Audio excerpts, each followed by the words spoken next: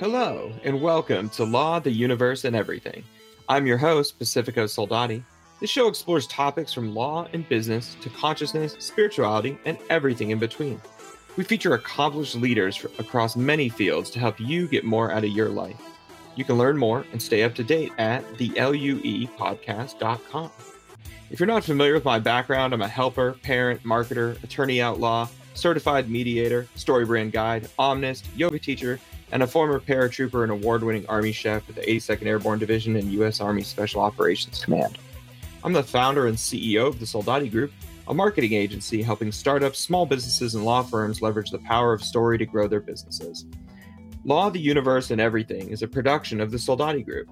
All opinions expressed by the hosts and podcast guests are solely their own opinions and do not reflect the opinions of the Soldati Group or guest employers. This podcast is for information and entertainment purposes only, and these discussions do not constitute legal or investment advice. Today's episode is brought to you by Prosperitas, an animation agency that can help you bring your company's ideas, values, products, and messages to life with the power of engaging videos. Whether you strive to win more customers, engage, or educate your audience, Prosperitas will craft each video and marketing campaign specifically targeted to fit your brand and vision. Visit prosperitasagency.com today to learn more. That's Prosperitas agency.com to find out how Prosperitas can create the best videos your company has ever had. My guest today is James Adam. James has worked in marketing for over 20 years with brands like The North Face, Hasbro, JCB, Hallmark, and T-Mobile. In 2020, he made the decision to scale back his marketing agency he had been running for 12 years to focus on helping smaller businesses as well as getting back to the work he loved. Now he helps bring big brand experience and strategy to small and medium-sized businesses, helping them to simplify the marketing process using his ruthlessly efficient marketing process. And like myself, he also has a law degree. Thanks so much for joining me today, James, and welcome to the show. Thanks so much for having me. So I'd love to know, tell me how you got started. What first brought you into the world of marketing? Oh man, it's like you said, I've got a law degree. I went to school. I did law at A-level. Then we went to university to do law, and that was my plan. I was going to be a lawyer. That was what I wanted to do. And I think I realized during my time at university that it was going to be a really long time before I actually earned any money. And I also liked writing, which is something I enjoyed doing. And I liked writing creatively as well. And it became pretty apparent to me that actually I could use my ability to write in a commercial way to make money a bit faster. And I'd probably be making a lot more money if I'd stuck at being a lawyer. But at this point in time, I just wanted to get a job quickly. And so I went into marketing, and that's where I started straight away. So the first job I had was a marketing role in a retail store for a number of different gift and gadget retailers. And I never left. I really love marketing. I love every part of the psychology of it, the creativity of it. I know a lot of people think marketing and people that work in marketing are terrible, but I think if you've done it, it can be a really amazing job. Oh, for sure. No, I totally agree. It definitely gets a bad rap, but it certainly makes the world go round. And I think there's more ethical and positive ways to do it, and use those powers for good. So yeah, totally. And I think that's true. Yeah. Yeah. And so I'd love to know, like, how has the law degree helped serve your career as a marketer? Yeah, you learn a lot when you do a law degree. You learn a lot about psychology, reasoning with people, how to get people to do the thing that you want them to do. And I think that's really the part of it that I found to be the most interesting, the parts we did where we were talking about psychology, because really ultimately that's what marketing is. It's about getting people to do things that you want them to do. And ideally, I always say it's better to try and make a thing that people want, but a lot of the time we are handed things that we have to make people want, and that's the reality of it. So there's a lot of that goes into it. I think I think being able to write is really important. If you can't write, it is very difficult to be great at marketing if you're not great at copy as well. Oh, definitely. Totally agree. So how do you think marketing can make the world a better place? Like, how can we improve the image of marketing and marketers, and how can we use those powers for good?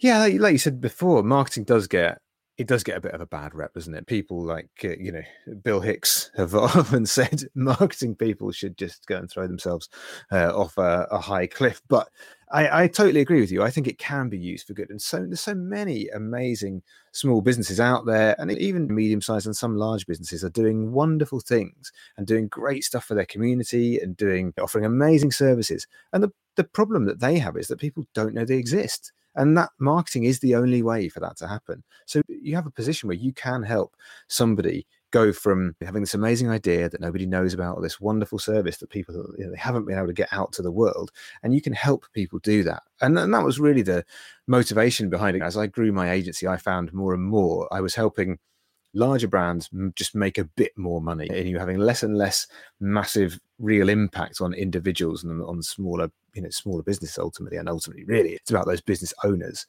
And that's what we do now. We really focus on helping those smaller owned businesses have massive impacts. And it's so amazing when you feel like you actually did something that you could see their business turn around. You could see them get in front of more people, and you can, it's that level of authenticity and honesty that you get from a smaller business that sometimes is, I'm not saying it's missing in all large businesses, but it's sometimes a little bit more fluid, shall we say, in the larger brands. No, I definitely agree. And I think this past year has really shown us that the other place it's really missing is in government. We've had so many different approaches to the pandemic, so many different responses, but by and large, like across the board, like the marketing on everything has they've really dropped the ball. And not that they ever really held the ball, because by and large, there's no one in marketing that gets elected. Marketers don't run or get elected to Congress by and large. It's almost exclusively lawyers, who we talked about before the show, are by and large not great marketers. They know it exists. Lawyers have their own negative connotations about how bad their advertising or marketing is, the ambulance chasing and stuff like that. And I think about things like the CDC a few weeks back had just announced that unvaccinated people could start to stop wearing masks and things like that. And that wasn't really the complete message they're putting out there, but that was the message that showed up. And then it just gives people carte blanche to go and do various things. And it's just, if you guys actually know how to roll out a good marketing message, this might be a lot better. Or even, I thought, just from using human psychology, using incentives, that marketers really know how to use incentives versus using mandates. I think we could have had a lot better outcomes in terms of the behavior we're trying to get. You look at Ohio now, and they're like, hey, we're going to have $1 million lottery for people to get the vaccine. It's why didn't we put that in place? People love playing the lottery. People love getting money, and people will definitely take a vaccine they wouldn't otherwise take. If you offer them a chance to win $1 million and free lottery ticket for $1 million, sign me up. Yeah, we don't have that. Where are our bribes to have? Nothing over here to bribe us into having our vaccines. Yeah, it's ruthlessly efficient, right? You've got so actually tell me about ruthlessly efficient marketing. So that was the main basis for what we started out doing. I'd seen you see it in so many big businesses, but you also see it in small businesses who've got almost no money to spend on marketing. And you look around at what they're doing, and they're just wasting. They're not always wasting money, but they're always wasting time. And that was the thing that we really hit upon that was a massive problem, is that they get so distracted by the tactics, by thinking about, what should I be doing next? Well, there's TikTok over here, that's new, and I should probably be involved in that. And maybe I need to have my Snapchat ideas to do this, and then I need to be on Twitter, and I've got to be on Facebook, and I need to be doing, maybe I need to do some direct marketing, I need to do this, that, and the other. And then they get swamped by, Instagram's algorithm, or what they're going to do for their SEO and how that's going to work. And they get totally overwhelmed, but they try and dabble in loads of little bits and pieces and try and have all this time and ultimately money being wasted. That's why we developed a process which was really built around stripping away everything and ignoring any channel that wasn't important, ultimately any channel that didn't actually have a customer that was willing to buy something from you or to engage with your product or service. And if they're not there, if that's not where they are, then you just forget about it and really double down on those areas. And there's a number of different things that you can do to make sure that everything you do is ruthlessly efficient. And then ultimately, if it isn't, you shouldn't be doing it, because we don't, as small businesses, we don't have the time or money to just go off and do massive brand awareness campaigns. It just doesn't work. Yeah, it is incredible just watching the amount of money that that small businesses and large businesses waste on marketing, and especially when something like your main real estate, your website is just not up to snuff, and so your bounce rate is like over 90%, and people are there for less than 10 seconds. It really doesn't matter what channels you're on and what kind of marketing you're doing if your fundamental core of like people figuring out exactly what you do and how they can do business with you, if you don't have that set up properly, like it's just not going to happen. No, totally. And we've worked with some amazing people, and there was one guy that we were working with, and he was actually working, his business was a side hustle. He was doing something, he had a proper job. I always talk about what we do as not a proper job when you work for yourself, but he had a job working for someone else, and he was coming home, and then he was working through the night, trying to make sure he'd got content on all these different channels, and he was doing, all these different bits and pieces just to keep this, what he felt was the marketing machine going. And he wasn't getting great results from it because he was just trying to do something in every single different possible area. And we worked really closely with him to try and just strip back everything that he was doing that wasn't ultimately in service of what that next goal was. And then when he did that, he was able to not only spend much less time doing it, because that's part of what we try and do, is actually trying to cut back the amount of time that people need to spend doing this stuff. But then all the things he did were way more successful. So every time he did add a little bit more time, add a little bit more investment, he was getting massive results on each thing. And that's what being ruthlessly efficient is all about. It's about making sure that every drop of time you spend on something has a good return on it.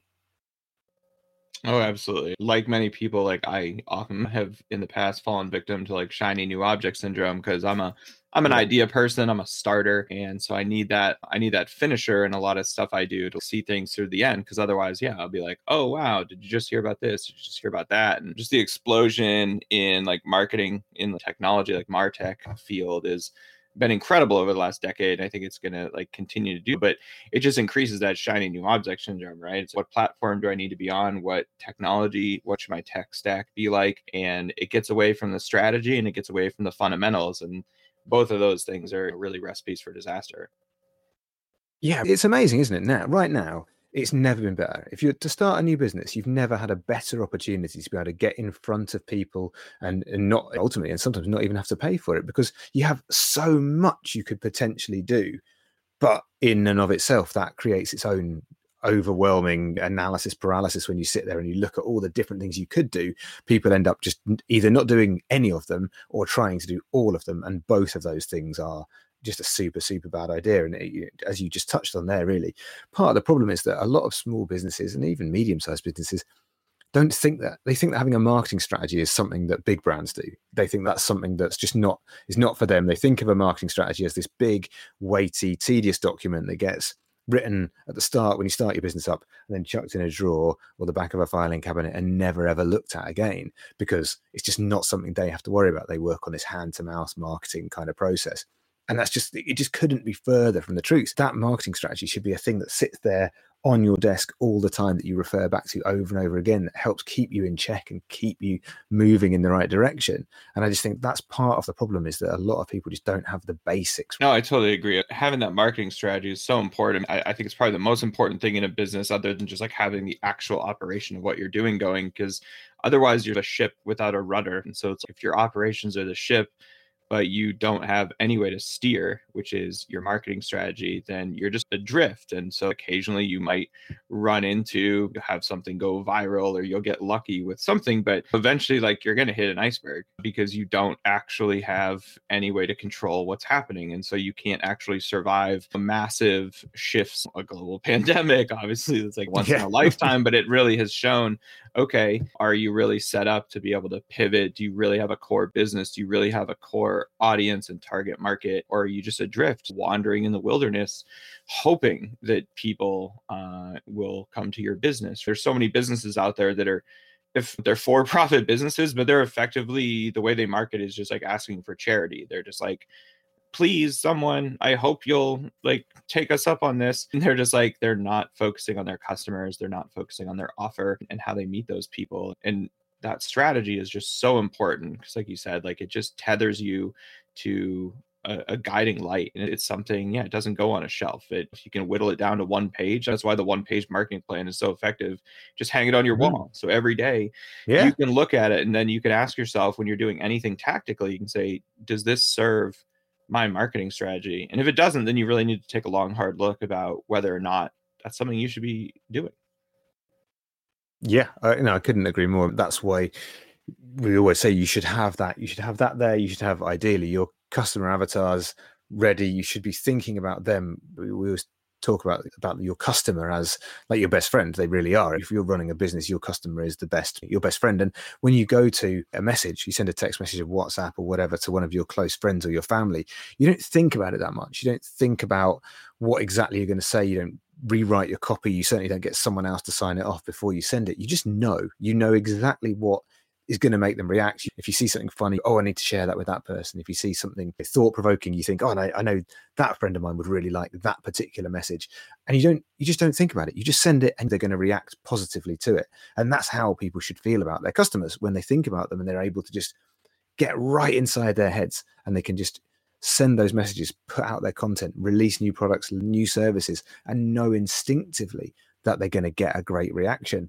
And I think so many people just not putting in the work at the very beginning to really nail that stuff down, because then when they're on the wall, they're right next to you. They're like a board advisor, aren't they? Like another person that you can effectively ask, even though if you do talk to your customer avatars on your wall, you might start to go a bit mad, but you can ask those people and you get the answers and everything you do is better for it. Oh, absolutely. I feel like it's certainly one of the most overlooked things, especially especially for online businesses, or if you're not, in a brick and mortar situation where you do actually interface with your customers on a direct, regular basis, that people just say, okay, I think my customers want X. And you can actually ask them.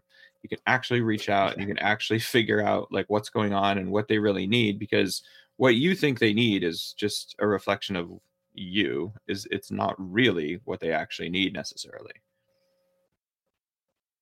Yeah, there's a place for vision, isn't there? There's a place for you. Some people have this idea of what they want and they can go out and sell that to that people, and that's great. But in reality, most people, like, you've already got customers. Whether they're online or whether you're a bricks and mortar or however you are, you have those people. So you can ask them what it is about your business that they love. What is it that makes you special? What is the combination of what's your secret sauce? What are the combination of different things that you do better than anybody else? Because usually there is something, and in so many examples of people that we've worked with recently, it's not the thing they think it is. They think it's price, but it turns out it's something completely different. Or sometimes they certainly think it's service. When I was running my agency, and I was absolutely convinced that the thing that made us special was that we got alongside our clients. We worked side by side with them. I had the word side by side written on the wall because it was such an important thing to me. And at one point we did an exercise, this exact exercise, where we went back to all of our clients, all our best clients, and asked them, what is it that you love about us? What is the reason that you've worked with us for such a long time?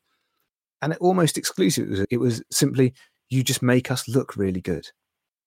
They're not bothered about the fact that we treated it like it was our own business or all these wonderful things.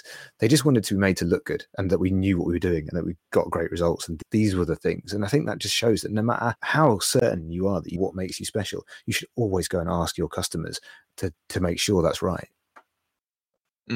Yeah, totally agree. So anyone can say they work side by side or treat as their own business or something, but if it doesn't get the results, like in the end, it doesn't really matter. And once it gets the results, of course, like that's what people care about the most. You can work side by side and not get them results, and it's, oh yeah, hey, Pacifico, James, you're really cool and nice. I love you, but you're not making it happen, so I'm going to move on. But if you're getting the results, they'll stay with you for life. Yeah, totally. So, what do you think are the most important concepts in marketing? What do you think gets overlooked? I really do think it's the basics. I think that I've worked in marketing for 20 plus years now, and I've varied in my career between working in dedicated in PR. I've worked in full service marketing and a generalist. And like yourself, I am probably a bit of a generalist. I've always struggled to try and pick a niche because I like doing everything. I love marketing and I love all the different parts of it. But the reality is that now I spend most of my time telling people you've got to pick a niche, because the truth is you do have to pick a niche. That is the right thing to do. But so many people that I speak to, you ask these really simple questions, which is, what is it that makes you special? Who is your ideal customer? Where do they hang out? What do you say to them to make them want to buy something from you? And they don't have good answers for those questions. So it doesn't really matter what your content schedule looks like on Facebook or what your SEO strategy is, because you've missed the most important part, which is putting in that really basic marketing strategy so that then everything else builds on that. And I think that just seems to be the most important thing to me. Mm-hmm. Totally agree. James, how do you see marketing evolving over the next decade? And then conversely, what won't change? I think what probably won't change is that we are ultimately always going to be about communications. So no matter how that changes, no matter what changes, as many things do, and certainly the method that we use to communicate with people will change, it will always be about communications and being able to understand what people want and fulfill that need, and to be able to enter those conversations that your customer is already having. There will always be customers. All the while we're trying to sell something, there'll be somebody that we want to buy something. So that is a relationship that will always be. But I think what is changing now, and has changed over the course of the last couple of years, and I think it will continue to, is this sort of horribly overused word of authenticity. And I remember seeing something about, I think it was a Dilbert cartoon or something like that, where they were saying we need to have a focus group where we talk about how we can be more authentic. And you don't get it. That's not how that works. And I just think that's a problem. People think they actively think we need to be more authentic. You either are or you aren't. But I think that's the thing that the customer is getting more and more switched on to. They want to support small businesses. They want to support independent businesses. And I don't mean, like you said before, about this kind of charity marketing where, no, please help me or we'll go out of business and all this kind of stuff. But that's not, you need to be at least decent to justify someone coming for your service or your product. But I do think that people want to help. People are willing to pay a little bit more for a personal service, and they've seen this kind of the kind of collapse of the bigger brands and things like that, and they see the human behind those things. And I think that's going to carry on. I think individuals are going to be so much more important in businesses, and the desire to support smaller brands. And I think the marketing needs to focus on that. You need to be honest and not try and be gimmicky in that marketing process. Oh, couldn't agree more. And there's so much to be said just for something as simple as clarity. People get so subsumed by everything going on in their business, or they get insider language, or that's something lawyers always fall prey to. You go on a lot of lawyer websites and it's just like a wall of text because they've just been reading like case books their whole lives. And it's like, well, nobody's going to read this, buddy. But if you can really be clear on what your customers want, who they are, how you can reach them, and what your offer is, if you're confusing everyone, like, you're not going to be in business very long. But if you can get really clear on your messaging, then you don't have to ask for charity because your offer will stand out. People will understand. It's not rocket science. It's actually incredibly simple. And I think we overcomplicate marketing almost more than any other industry, I would say. Yeah, and I think that's also a bit of the agencies are a bit guilty of that. And I've certainly been a part of agencies where part of the strategy is make what we do seem more complicated than it really is, because that's going to keep us in a job. And in my experience, that doesn't work in the long run, because every time that I've worked with a customer and we've educated them, we've helped them learn more about what they do and kind of ultimately empowered them to do more of that work, that doesn't ever result in us getting less work. It results in us getting more work, because more success begets success. And it means then they need more support with doing things, and the problems get bigger and change because they're getting more success. But I think that it's a bit like there is that sort of parallel with the law, isn't there, as well, which is where the more complicated you make it, the more impossible it will be for anybody else to possibly come in and try and do some of this stuff. But I just think, with marketing, it's about simplifying it, getting those basics, and ultimately just keeping it really simple. Yeah, couldn't agree more. James, I'd love to know, who are some of your favorite marketers, either of all time or working today? Who's doing great stuff in your eyes? I think I'm trying to think of some brands that I'm really fond of and the way that they do things. I think that if you could see my view behind me, you would see that my room is covered in Lego. Lego is one of my favorite brands. It's a brand that I really love. And I think that they represent a really great example of a brand that has struggled, tried to pivot, and then really figured out what their message was, and ultimately then figured out who their customer was, and then changed their marketing entirely because of that. If you think about, I had Lego when I was a kid, and we were massive Lego fans. It was enormous.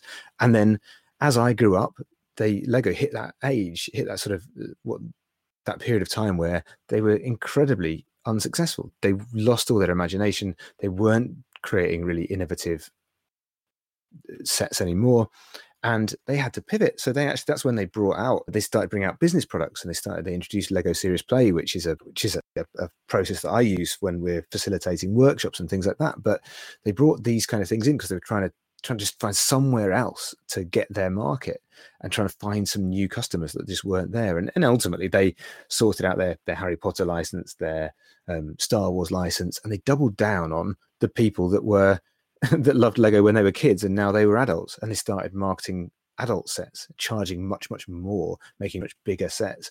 And then they focused on those parents and then their children, and making sure that they were then marketing to the parents and their children as well. And I think that's a fantastic example of a brand that has evolved over time, but never lost what it was that made them special at the very start.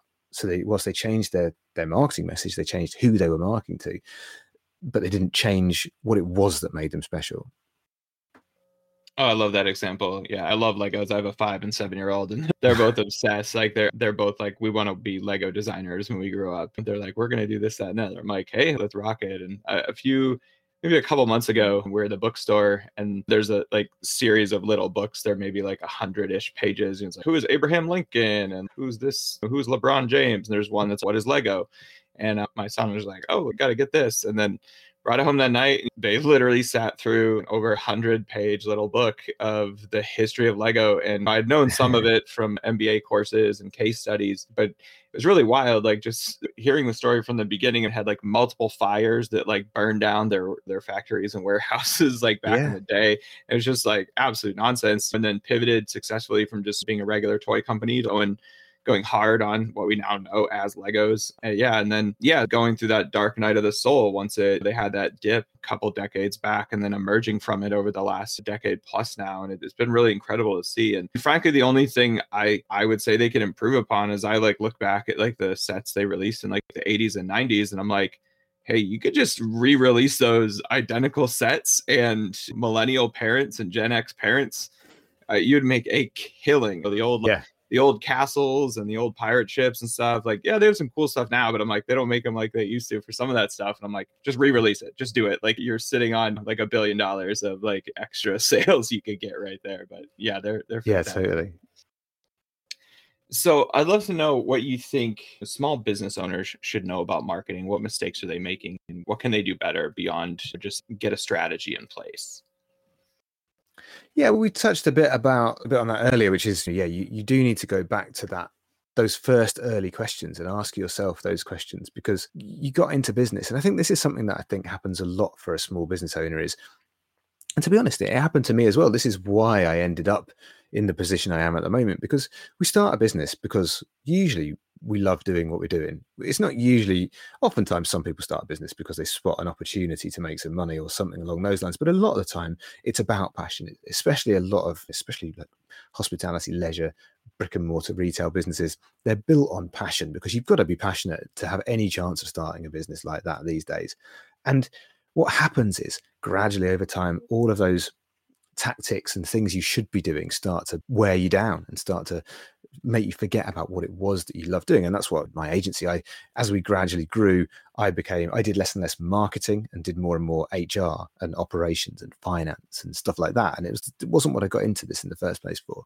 And I took the decision to stop doing those things and to have to scale back in order to do that, and then get back to basics and focus on dealing direct with individuals and helping them with their marketing, so that I could actually do with them. And I think that's what small business owners sometimes forget about, is that there was a thing that you're brilliant at. There was a thing that you were great at that made you want to set up this business.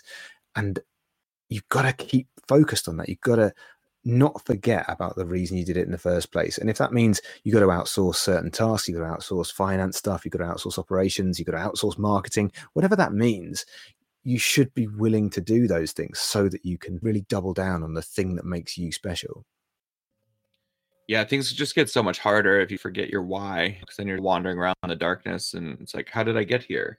What was I doing this for in the first place? But if you can get back to that central question of your why and answering that, then it's a great guiding light to get you through the hardest times. Yeah, totally. So, how has a failure or apparent failure set you up for later success? And do you have a favorite failure?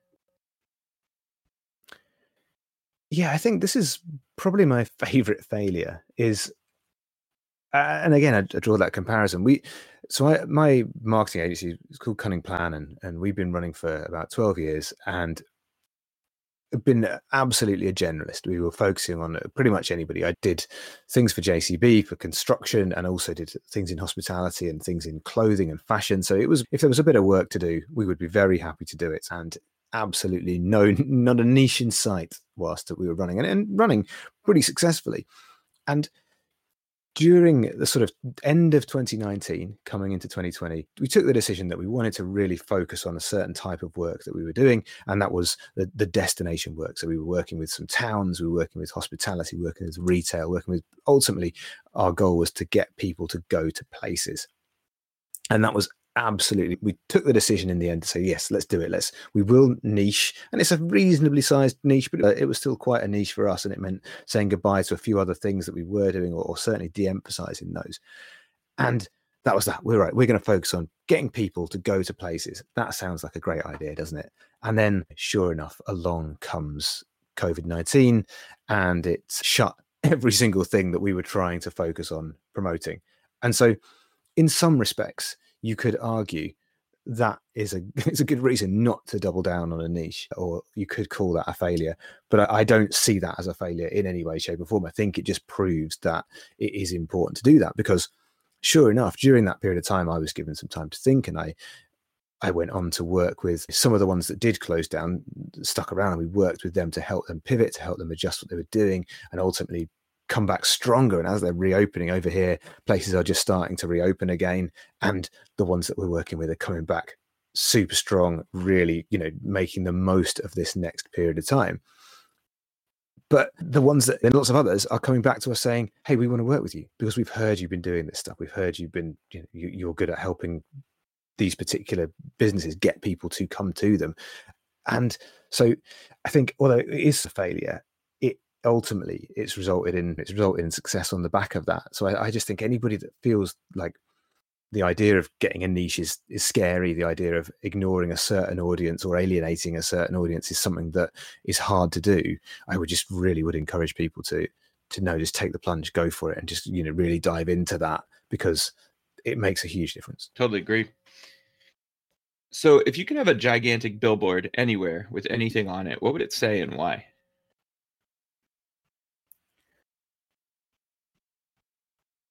Think like your customer. I think that was something that one of my first bosses said to me, that when I first started out in marketing, they said to me, everything else doesn't matter. Marketing is not rocket science. All you have to do is think like your customer. And if you can do that, you'll be able to talk to them. You'll be able to get them to do anything, because you'll be able to get in their head. And I think that is, for me, that's the building block of all marketing. And if you can get to that point where you can think like your customer, you will be able to make a success of your business. It's a great one. So, what are 1 to 3 books that have greatly influenced your life? Oh, and I see that's tricky. I'm not a great book reader. A lot of my knowledge has come from doing, from the amazing people I've worked with, the people I've learned from over the course of the years, and also working with a lot of amazing freelance specialists and people that have helped me learn things. Again, like yourself, as a bit of a generalist, we rely a lot on other people coming in. So to be absolutely honest with you, I'd be like, I'm trying to think of some examples of great books that I've read, but I think there's a handful of, I read a really amazing SEO book whose name, now that you mention it, I can't remember the name of the person that wrote it, which I think was incredibly valuable and taught me a lot about some of the tactics of SEO and the basics of it and everything like that. I'll have to try and look up the name of it for you, and also some more around content. But I think from a branding point of view, Positioning is a book that I've read, and I can't remember the name of the author of that either, so it demonstrates my very poor brain. But yeah, Positioning was a great book that really helped me understand how you can get your brand to be in a niche, in a position that appeals ideally to that perfect customer of yours, because I think that's something that, again, is you have an opportunity as a brand, even if you're doing something that a lot of other people are doing. If you can position yourself just right, you can really give yourself stand out when, there's lots of people there's lots of lawyers, there's lots of dentists, there's lots of professional services. But if you can position that brand, you can create some space where perhaps there isn't any. And that was a book that really had a massive impact on me. Fantastic. So how have you found mentors and advisors throughout your career? Mixed, I would say. It's fair to say I've had a number of different mentors, different coaches, things like that. And I think they come in different forms, don't they? They come in the your first boss, the people you've worked for kind of form. And I think I've had a couple of amazing bosses when I first started out that gave me the space and ultimately the freedom to do whatever I wanted and to make some really stupid mistakes. But ultimately, they gave me the chance to do those things. And I think that's what makes an amazing mentor, and certainly an amazing boss, is someone that gives freedom, doesn't chastise too much when you do make the mistakes, and ultimately is there to support you and help you grow and help you learn. And that is a wonderful thing. But I've also had coaches, certainly as part of having a business myself, I have signed up to coaching programs and done things like that. And I think they do vary quite wildly. A lot of the time, a coach is someone that wants to recycle their own experience, paper over the cracks, and sell it for a bit more than it was worth. And I think that can be a bit of a risk sometimes. The coaches and the people I've worked with that have delivered great value generally are people that are still doing it, people that are still working, that are still understand the business. They didn't exit their business 20 years ago for a nice princely sum and then just go around reselling what worked for them at that time. They're still working, they're still in business, they're still doing stuff at the moment, so they understand today's market. And I think that's, if you're looking for a coach or you're looking for someone to advise you, I just think it's so important to make sure that they get your business, do they get your industry, do they understand your customer, and do they understand what it is to run a business today, not what it was to run a business 10 years ago.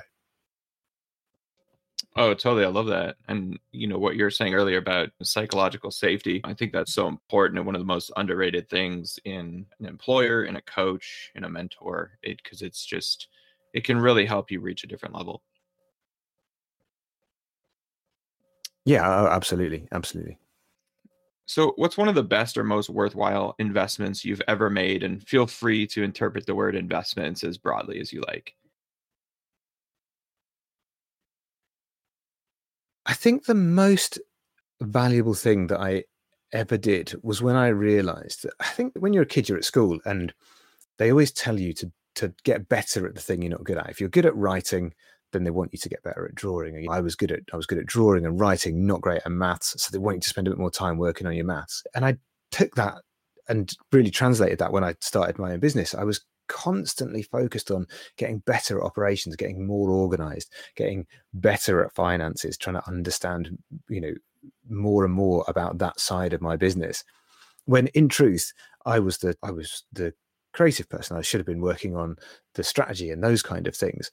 And it was when I realized that the investment I need to make is invest in people to do all the things that you're bad at, and get people in. I brought people in to help me with those areas so that I could double down on the thing that I was already good at and get really good at it. And I think that, when I'm thinking about what is a good thing to invest your time in, invest in the things that you're not good at, get someone else to do them, and just get really good at the stuff that you're already good at. Oh, I couldn't agree more. Hiring your weaknesses it's like one of the untold secrets of business and of life, because I think everyone has a real chance to be truly exceptional at something or maybe several things, but usually it's not the things that you're just naturally disinclined to do. If you're a marketer or a business owner and you hate bookkeeping, you're not going to be a CPA. So just hire someone to do it. No. But if you love marketing or maybe you love doing social media or something, like those things that you love and you're naturally inclined to do that you can call strengths and you can build towards that, then those are the things you can become world class at. And that's really what you need to work on developing. That's why I think things like when I was in business school, we did Clifton Strengths Finder, and it was just totally eye opening because I'd taken MBTI and a variety of other, personality and self assessments and stuff like that. And it wasn't until I did that I was like, oh, that is what I'm good at. Let me work on those things then. And then as I continued to develop that, things shifted a little bit. But then now when I take it, it's like very consistent. And it's, oh yeah, you're You're futuristic, you're strategic, you're a lifelong learner. You love to learn new things. You're a sponge. You believe in the interconnectedness of life. You love winning others over. And so it's just like, oh yeah, this is how I'm unique. And this is what I should really be focused on, that I can make a big difference in the world. Because if I try and go be a CPA, who needs a mediocre CPA that doesn't like doing it, right? Yeah. Like that's not going to change the world. You can change the world if you focus on your strengths and increase them and build your skills. Yeah, I couldn't agree more. So who have been some of your heroes throughout your life, and how did they help or inspire you? Wow, yeah, it's tough to think about things like that. I think it's hard not to start with your parents. Both my parents both worked really hard. They taught me a real valuable work ethic, and that basically no one's handing you anything. If you want something, you're going to have to work. You're going to have to work hard in order to achieve that. So I think that set me off for a good start. I think that's so important. And I think some of my early bosses were really, really important to me. The people that, again, like I said, they gave me the space, they gave me the freedom to try and do things when, quite frankly, I had absolutely no right to be given that level of authority, space, and freedom to do those things, because I had no experience. There was no guarantee that I was not going to make a colossal mess of some of those different things, but they had trust. And I think that's something that I've really tried to take that on when I'm dealing with people that work for and with me now, which is to make sure I give them that space and freedom to do things, because I think that's so important if you want to get great results from people. I totally agree. So what are your go-to self-care strategies, tactics, techniques?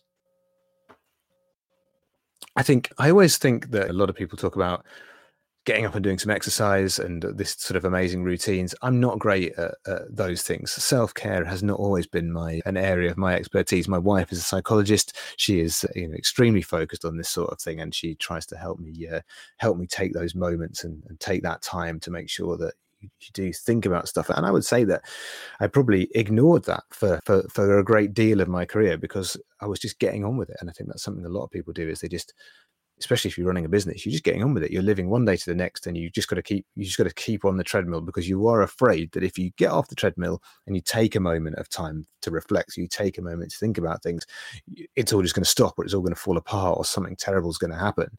But the truth is, something terrible doesn't happen. And actually, when you get back on the treadmill refreshed, you're better for it. And so it's simple stuff like going for walks. I'm lucky enough to have, similar to yourself, 2 great kids, and they enforce breaks for me. And again, being back at home now, like we are at the moment, and having them around helps me take a moment and go and spend time with them, because the truth is, they don't care if you're having a bad day. If you're feeling a bit grumpy and you've had a bad conversation with somebody, or you're feeling a bit fed up, they come in and they don't really care if you're down in the dumps. They're just going to be silly, and they're going to come and want to play with you. And it's very hard to stay grumpy when they're around. And I think they're probably the best tonic I can think of. Yeah, couldn't agree more. And I love what you said there. Something terrible doesn't happen. I feel like that's like a perfect motto for self-care in general, right?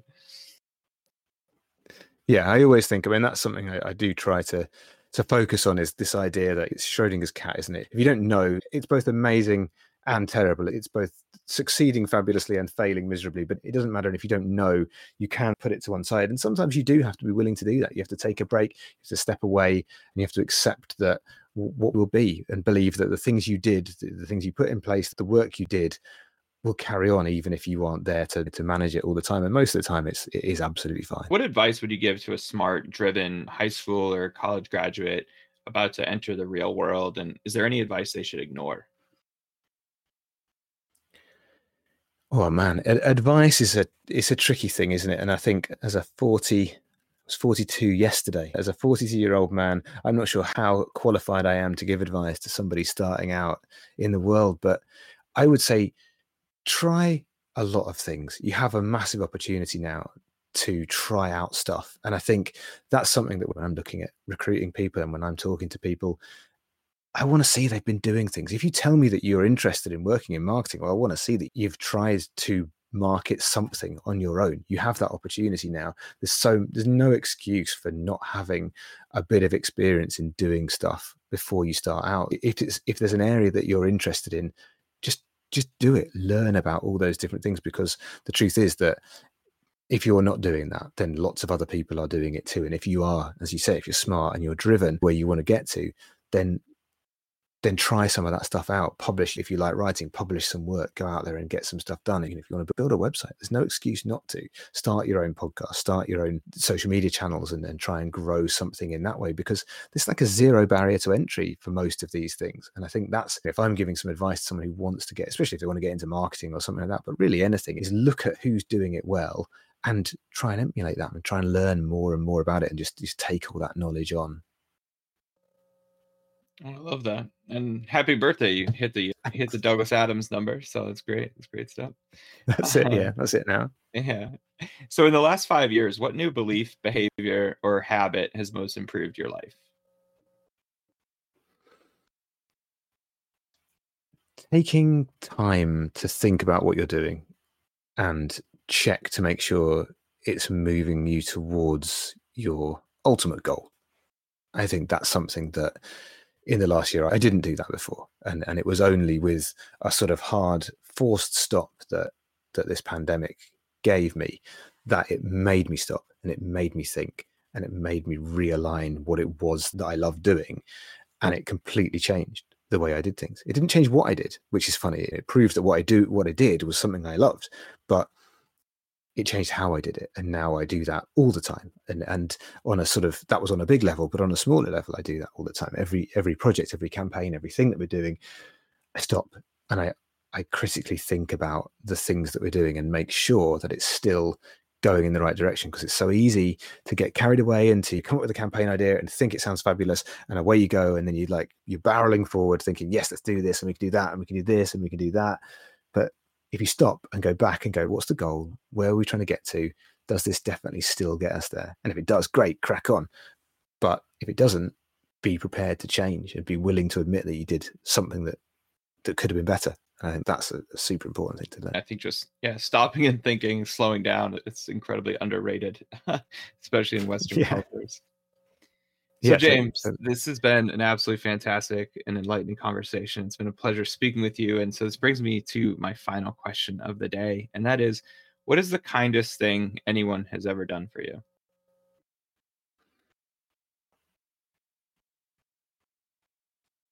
I think the kindest thing anyone ever did for me was giving me a chance to do this job. I think that was one of the things that I think set me off on my career. I don't know, there's probably a million different kind personal things that wonderful people have done for me. But I think there's a point where I was in a job I didn't like. I was doing work that I wasn't fulfilling and I wasn't very good at. I had no experience in marketing. I had no reason for somebody to give me a chance and to give me a position. And they did, and they gave me that opportunity, and that opened a door for me to walk through. But that's it. That's all it did. If I could have just completely goosed it and done nothing with that opportunity, but somebody opening that door for me that allowed me to walk through and allowed me to go off and do all the really cool, amazing things that I've done over the course of my career already. I think that was a pretty great thing. Oh, I love that answer, James. Our time is coming to an end, but thank you so much for joining me. This has been awesome to get to speak with you today. No, it's been an absolute pleasure. I've really enjoyed our conversation. Definitely. So today's episode was brought to you by Prosperitas, specializing in making stunning videos to help you win more customers and look your best online. Visit prosperitasagency.com today to learn more. Thank you so much to all of our listeners for tuning in to today's show. If you enjoyed the show, please leave us a review on Apple Podcasts or wherever you found us so that others can find it as well. And follow us on Twitter, Facebook, and Instagram at the LUE Podcast, or visit our website at theluepodcast.com. And if you'd like to support this show even further, I'd love to invite you to become a patron of the show. For as little as $5 per month, you can help us continue to produce high-quality shows with amazing guests like you heard today. To become a patron, please visit patreon.com/theLUE podcast. We look forward to having you tune in next time for the next episode of Law, the Universe, and Everything. I'm Pacifico Soldati, wishing you peace, love, and awesomeness.